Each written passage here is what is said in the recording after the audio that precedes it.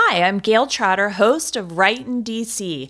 I'm a liberty-loving, tyranny-hating lawyer based in your nation's capital, Washington, DC.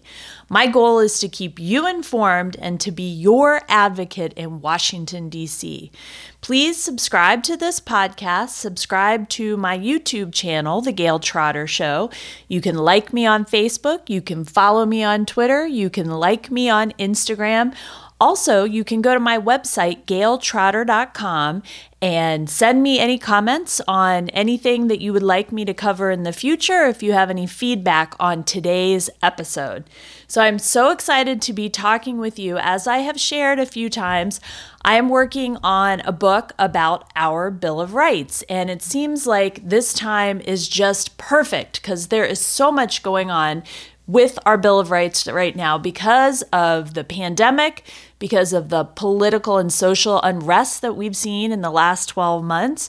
And when you zero in on two of the most important fundamental rights that we have, they are protected by our Bill of Rights and our Constitution. That's the First Amendment, which has our free exercise of religion, free speech, the right to petition the government. And you have the Second Amendment, that's the right to keep and bear arms.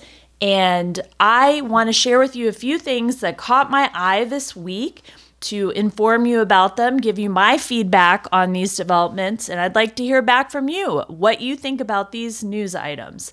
First is an article talking about Montana Governor Greg Gianforte signs a bill protecting the Second Amendment rights from new federal regulations.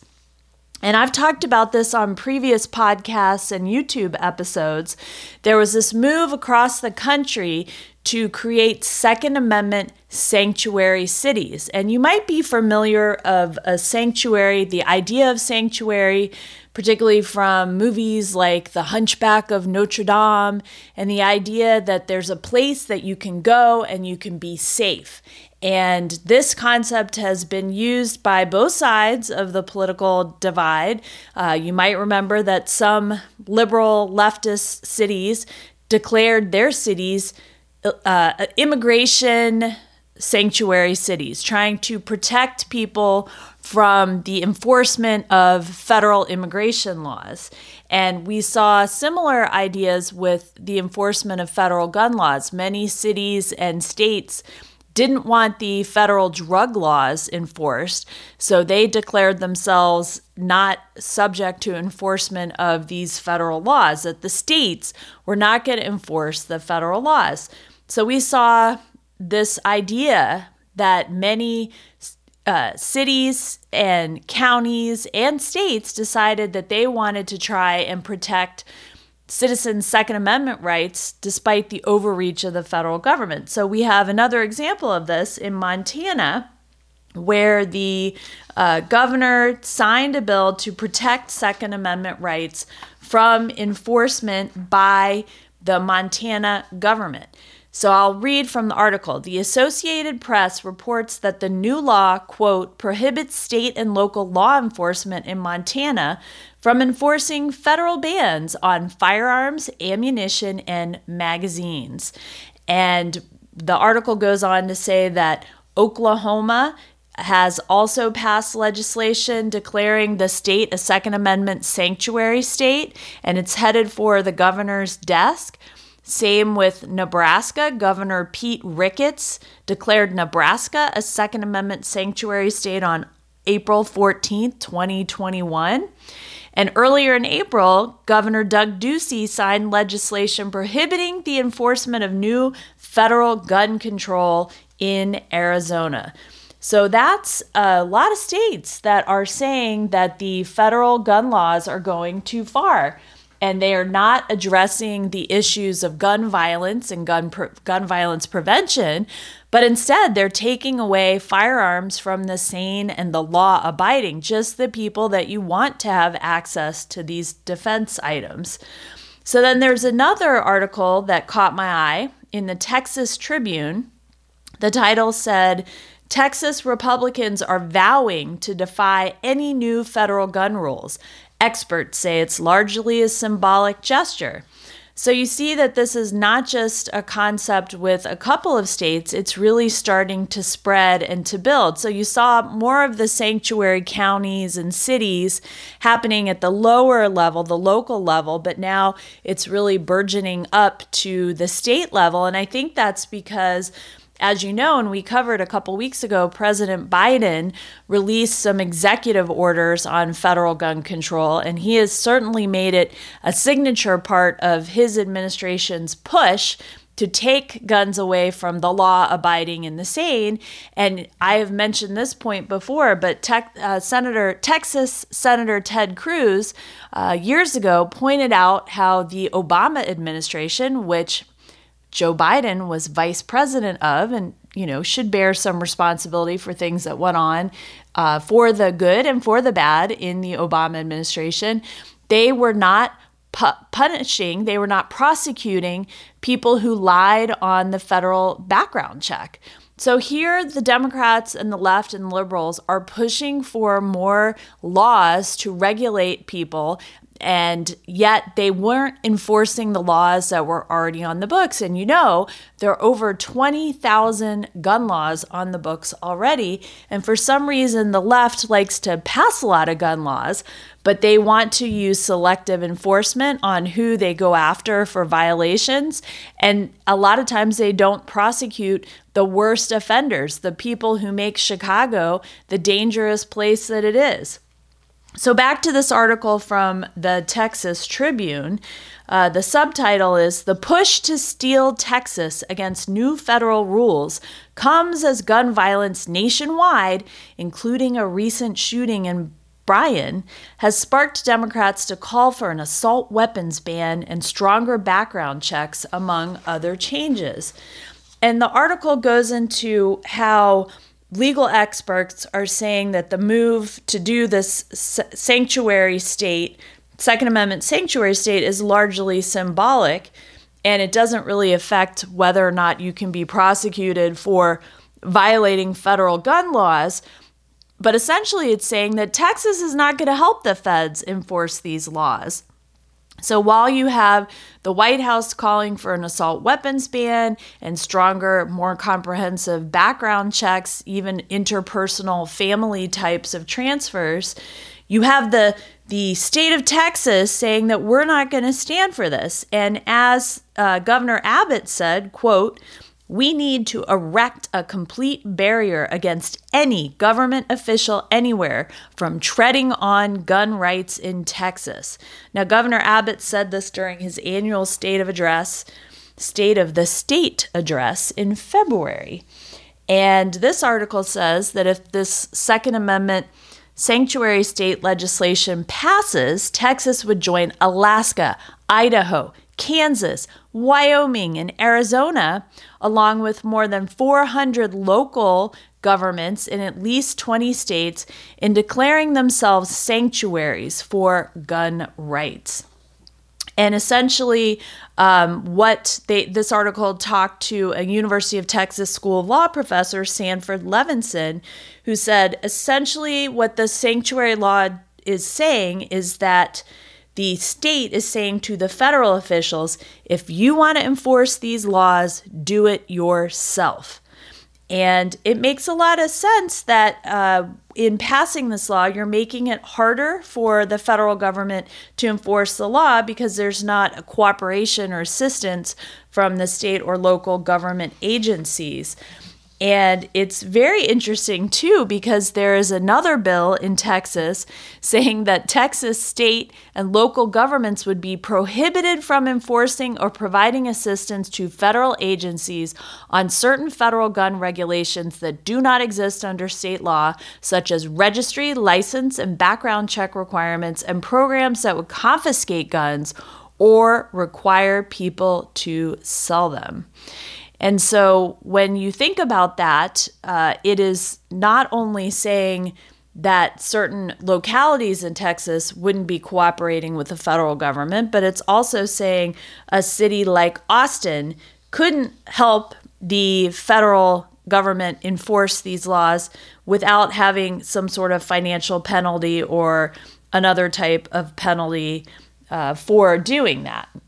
So it's very interesting. The Texas officials who are supporting this bill said that it's essentially freezing in place state gun laws. And they admit that they, quote, cannot control what the federal government does, but, quote, we're just trying to say that anything further that restricts our or erodes our rights, we will not stand for. Now, the interesting thing about this, and the article goes into, is whether or not this would withstand scrutiny by the courts. And Levinson, that UT professor I mentioned earlier from the article, mentioned a 1992 U.S. Supreme Court decision that said that federal government can't commandeer state officials to enforce federal law. And you might remember that was a big deal with the immigration law, too. There was a lot of fighting back and forth with the Trump administration and places like California that did not want to cooperate to send back violent criminals or help the federal government to deport them. So you can see the contrast between what the left wants to do, which is to continue to allow violent felons not to be deported back out of the United States where they can't harm any American citizens anymore, and what the right is trying to do by trying to protect people's gun rights so they can continue to provide self-defense for themselves, their families, and any vulnerable members of the community. And this article goes on to talk about how Biden is pushing these executive actions to supposedly prevent gun violence, of which there is no evidence of that. And in fact, I don't know if you recall this or not, but there was a study done of the 1994 the so-called assault weapons ban, that showed that it did not cause a reduction in gun violence. So the very piece of legislation that the left is pushing again because they have no new ideas was already shown to not reduce gun violence. Now, Biden, I think this is really important to zone in on the language that the left uses to try and defeat Second Amendment rights. So when Biden released his executive orders, he gave a public speech and he called gun violence an epidemic. So epidemic makes you think it's a medical problem. And he also called it an international embarrassment. So he's trying to get the pride factor in there as well.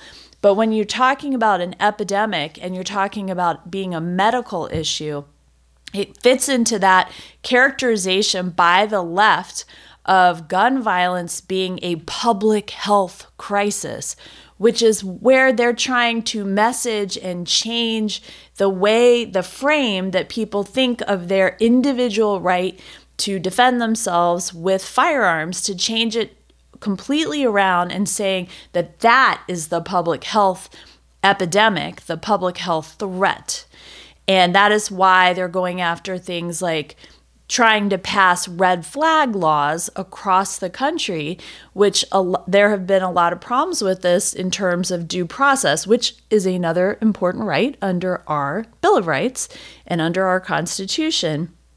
And so when you think about what is happening in Texas and these other states, is it going to be enough to stem the tide that the left is trying to use the advantage of having control of the White House and having control of the Congress to pass new gun legislation, even though, as I said, new legislation doesn't show that there's a reduction in crime, and there's a great cost to it because there have been studies that have shown that there are more than 2 million defensive gun uses a year. And the left never wants to talk about that. They don't want to talk about the fact that when you make guns more difficult for law-abiding, insane people to obtain, and you increase the registration fees and the transaction costs and the time involved to do it, then you are reducing the number of defensive gun uses that will happen during that year. So I want to go back to this other point about messaging. There is an article that I just think is so outrageous in Politico that I want to share with you and get your feedback on and see if you have the same reactions to it that I do. The title of it is Why Gun Control is Now a Matter of National Security. Biden should seize on the rise of far-right militias to make an urgent new case for action. So this author is not happy with the public health threat idea of gun control, of gun violence. He's not happy with the idea of the gun violence being a national embarrassment. No, he wants to reframe it as national security. And I think that's partially because he believes that he will be able to get more independents on board with this, people who are concerned about national security and maybe haven't thought about gun control in this light. And if they think about it this way, then maybe they will be persuadable on the laws that the left wants to pass. So he starts off with the hypothesis, and you can just see the frustration dripping through the text of this opinion piece. For all the tragic mass shooting headlines this year, the American gun control debate seems permanently stuck, end quote.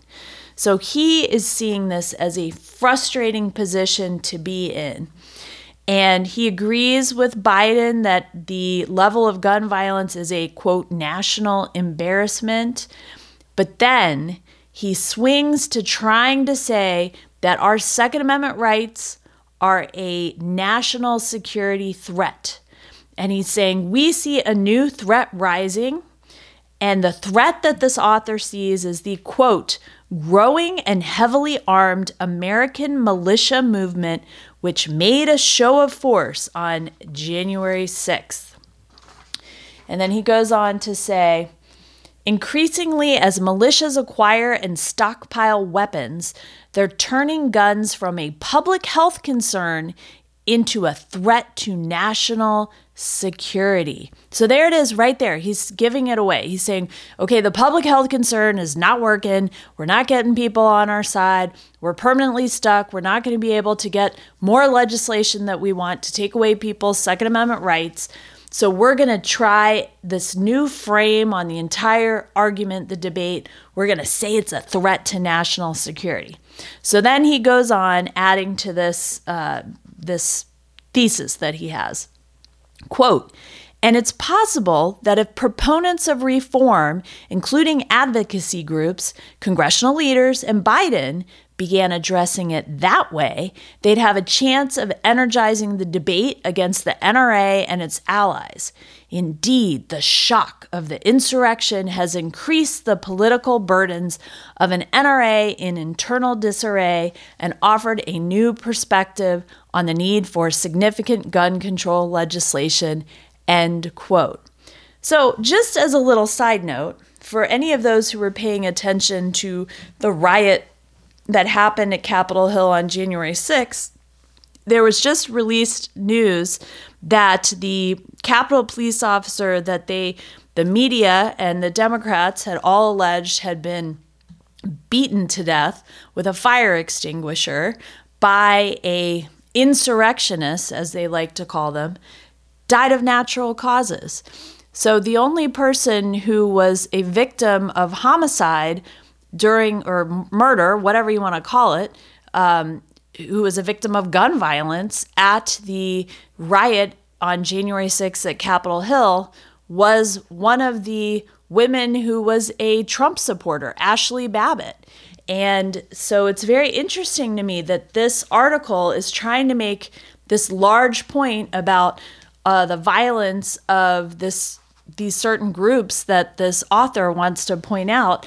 And the signature example that he's trying to use is one where not a single shot was fired by anyone who broke into Capitol Hill on January 6th. And of course, notice that he's not talking about BLM or Antifa or all the rioting and the murders and the destruction and the looting and the arson that we saw that happened particularly last summer that was very costly in terms of human life and in terms of businesses and in terms of our general spirit of unity in our country, he doesn't really address that. Instead, he's trying to talk about this January 6th riot where he says, quote, anti-government militia groups are more than willing to jump walls, break doors, and disrupt the underpinnings of our democracy, end quote. And he's essentially saying that if they are able to carry around weapons, then that will inspire and mobilize insurrection. And yet, I think a huge failing of this author's article is that he doesn't address all the violence and the destruction by BLM and Antifa and people associated with those groups. It is a gross failure to address that. So then he talks about Biden's executive orders, and he's not happy that they are so weak. He calls them thin gruel, essentially saying there's no meat to these executive orders. And he's trying to persuade the reframing of this issue. In fact, I'll quote what he says. Quote, but reframing the issue as a national security imperative could galvanize passive backers now focused by the assault on the Capitol on maintaining political stability in the United States, end quote.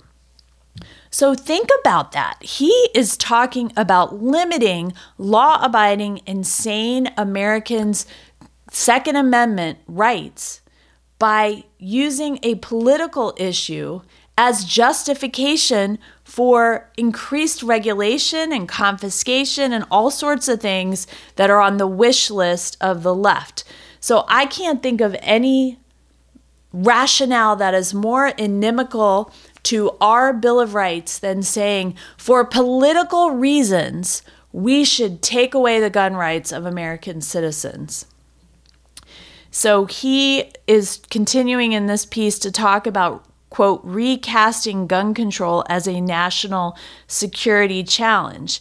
And he does say black citizens arm themselves in self-defense. He, of course, blames it on Trump because, the left always blames Trump first, just as the left always blames America first. But he doesn't really go into that. He's not really that interested in talking about that.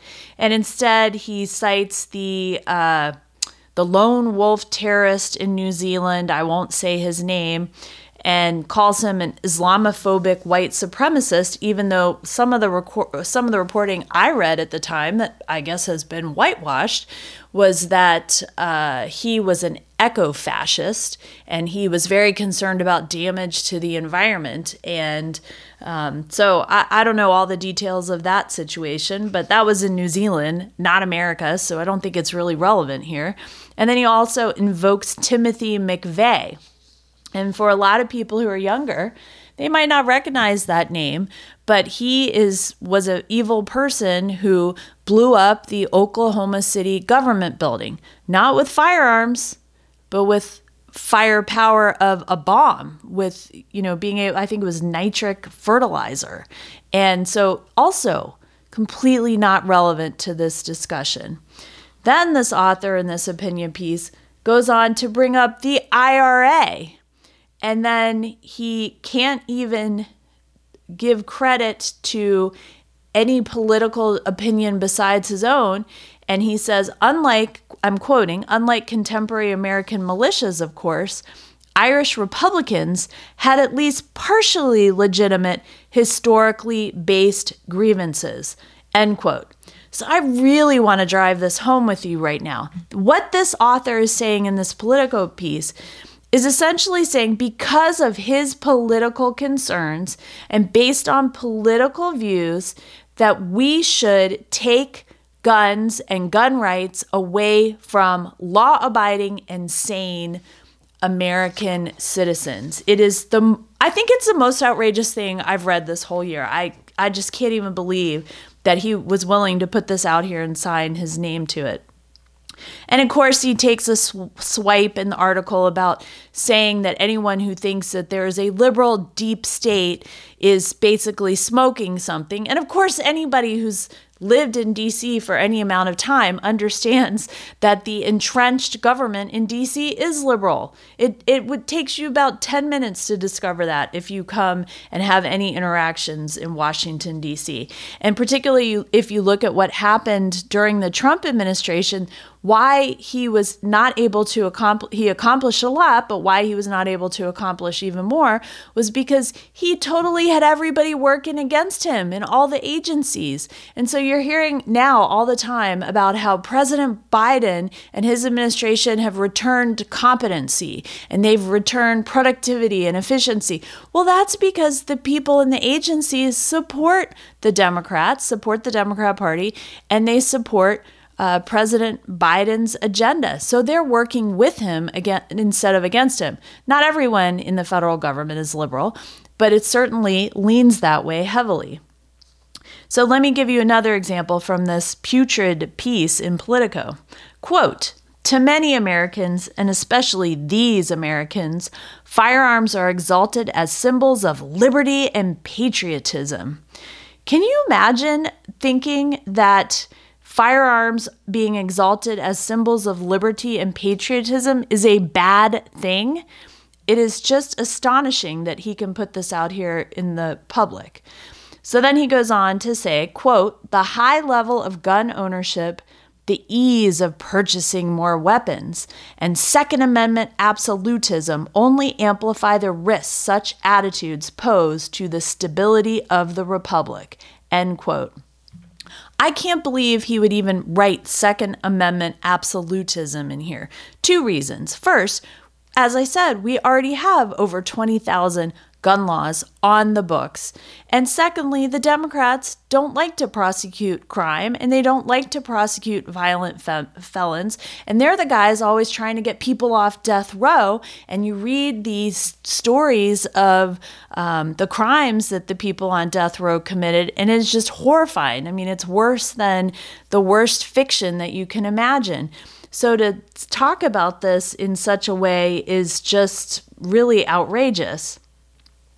And then he finalizes this part of his piece talking about how, quote, "The election of a Democratic president had already caused gun purchases to surge, a trend that has followed such elections over the past several decades," end quote.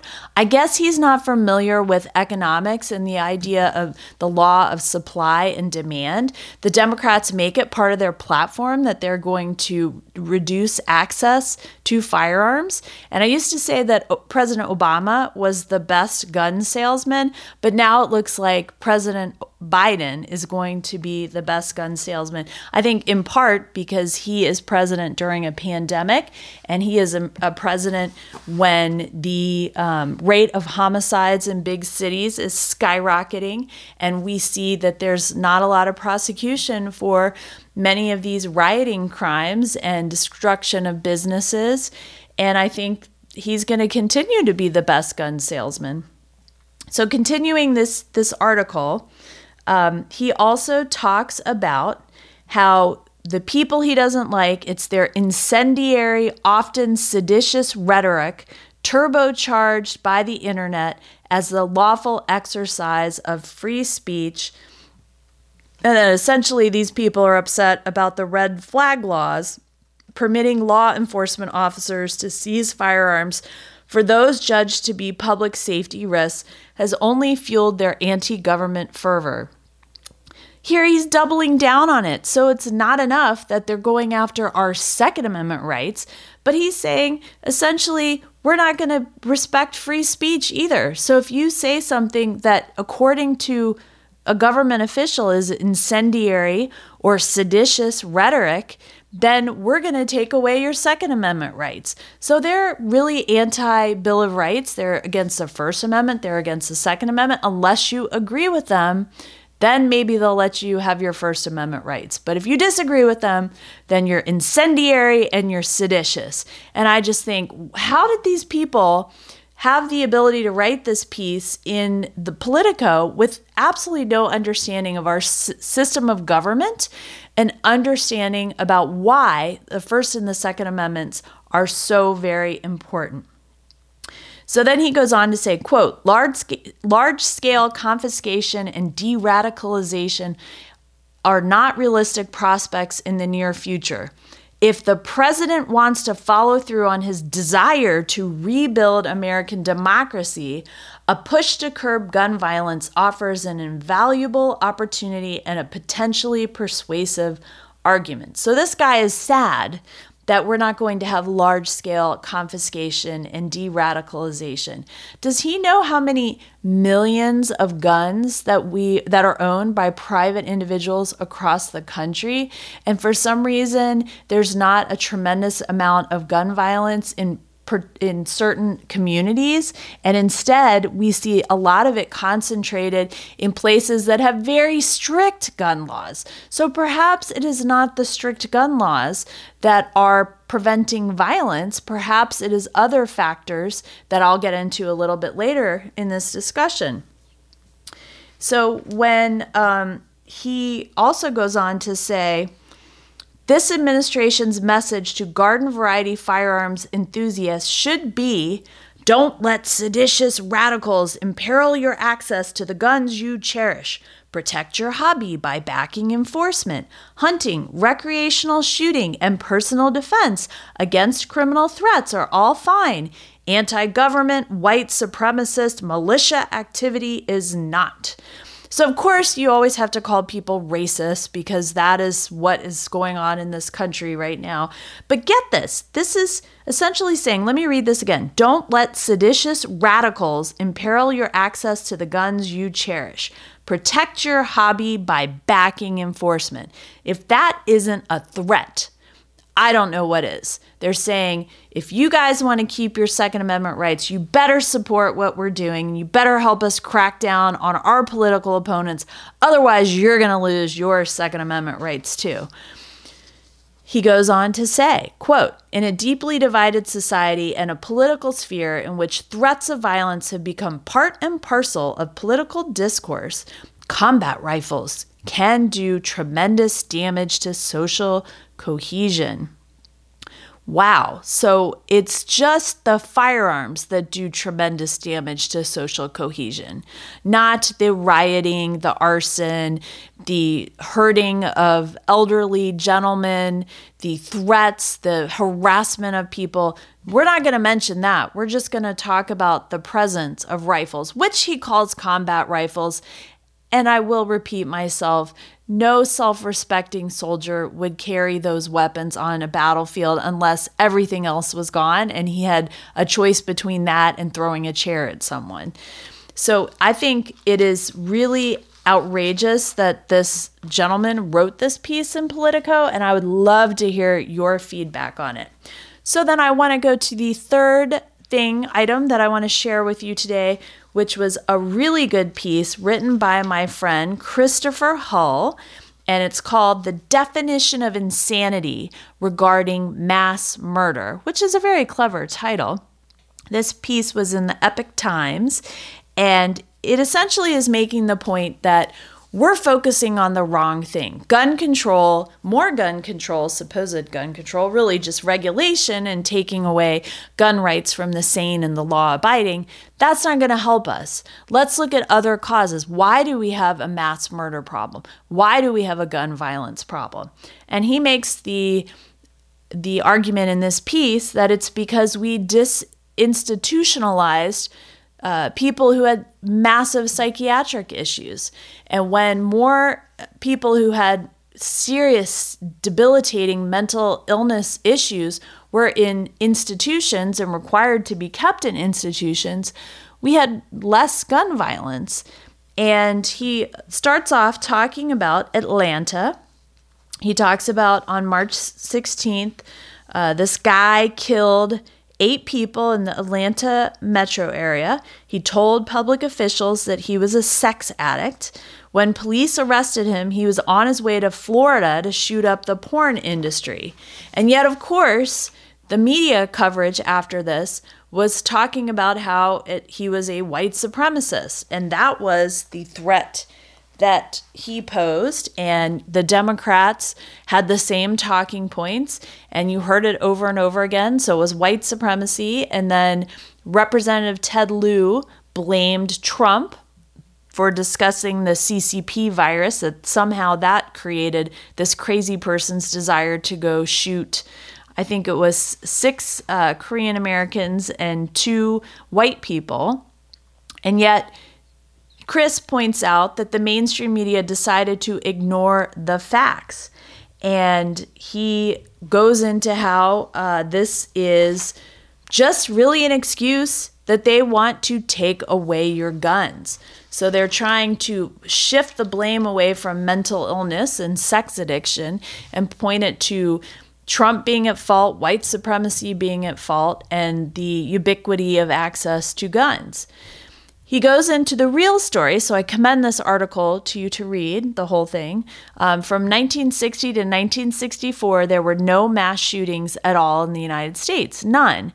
And then in the 1960s, he talks about how there was a push by the left to deinstitutionalize people from the insane asylums, and the ACLU pushed and pushed until the Supreme Court ruled that states could not confine a non-dangerous individual who can survive on his own or with help.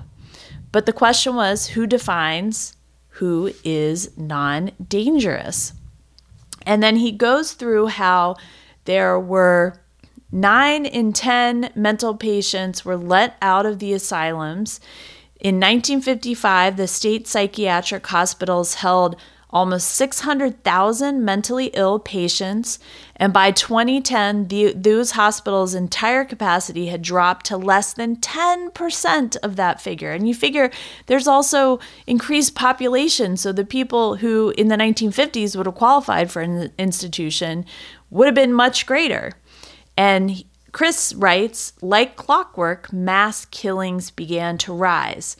He cites a recent U.S. Secret Service study found 25% of mass killers had been hospitalized for psychiatric treatment or prescribed psychiatric medication before their attacks. 32% were actually psychotic.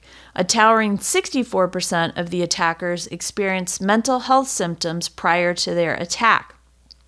And a study of mass shooters by the far left Mother Jones found that a majority were mentally ill and many displayed signs of it before setting out to kill. And one observer said that the Los Angeles County Jail has become the largest de facto psychiatric inpatient facility in the U.S., and New York, Rikers Island is the second. So instead of having people who were seriously mentally ill and dangerous in institutions, they have become the prison population. They have switched from the mental institutions to the prisons. And if you look at some of the most infamous mass shooters, including the Virginia Tech shooter, he was severely mentally ill. The guy who shot up 6 people in Tucson in 2011, he was a diagnosed schizophrenic. Probably the movie theater shooter in 2012, and definitely the horrible person who shot up Sandy Hook Elementary School. Everyone agrees he was mentally ill. So this is all an effort to take away your guns, to take away your Second Amendment rights. And Chris makes a point, instead of more gun control, here's a novel idea, which President Trump was panned for saying, why don't we stop the ACLU from keeping so many violent maniacs in our midst? That is, to stop mass killings, why not lock up maniacal murderers rather than taking sane people's guns? And he says you don't have to be an Einstein to see this. So this is a really excellent piece that I commend for you to read, and I think these are the key takeaways. You've got states, local, and county jurisdictions trying to hold the line on Second Amendment rights. You have the guy who wrote the Politico piece trying to change the nature of the debate from reduce gun violence, from it's a public health crisis to it's a national security threat, hoping that they'll be able to pull more people. But in his piece, he really gives away that he's trying to punish unpopular political views and unpopular political speech. And I think that should be very disturbing to everyone, not just for Second Amendment reasons, but also for First Amendment reasons. And then Christopher Hull has this great piece talking about looking at the root cause of the gun violence, and particularly the mass shootings, which are always used by the left to try and push new gun control regulations. So I hope this was informative to you. These were the things that got my attention and got me stirred up this week, and I'd love to have your feedback. As I mentioned, you can follow me on Facebook, you can like me on Instagram, you can subscribe to this podcast, you can subscribe to my YouTube show, The Gail Trotter Show. You can go to my website, gailtrotter.com, leave me a comment. I read them all, and I appreciate so much your time. And thank you very much. And I hope that you will continue to push for our precious, precious rights under our Bill of Rights. We all need to be courageous during these times because these are the times that try men's souls. But I am bullish on the American experiment, and I hope that I give you some encouragement and I continue to be your advocate in Washington, D.C.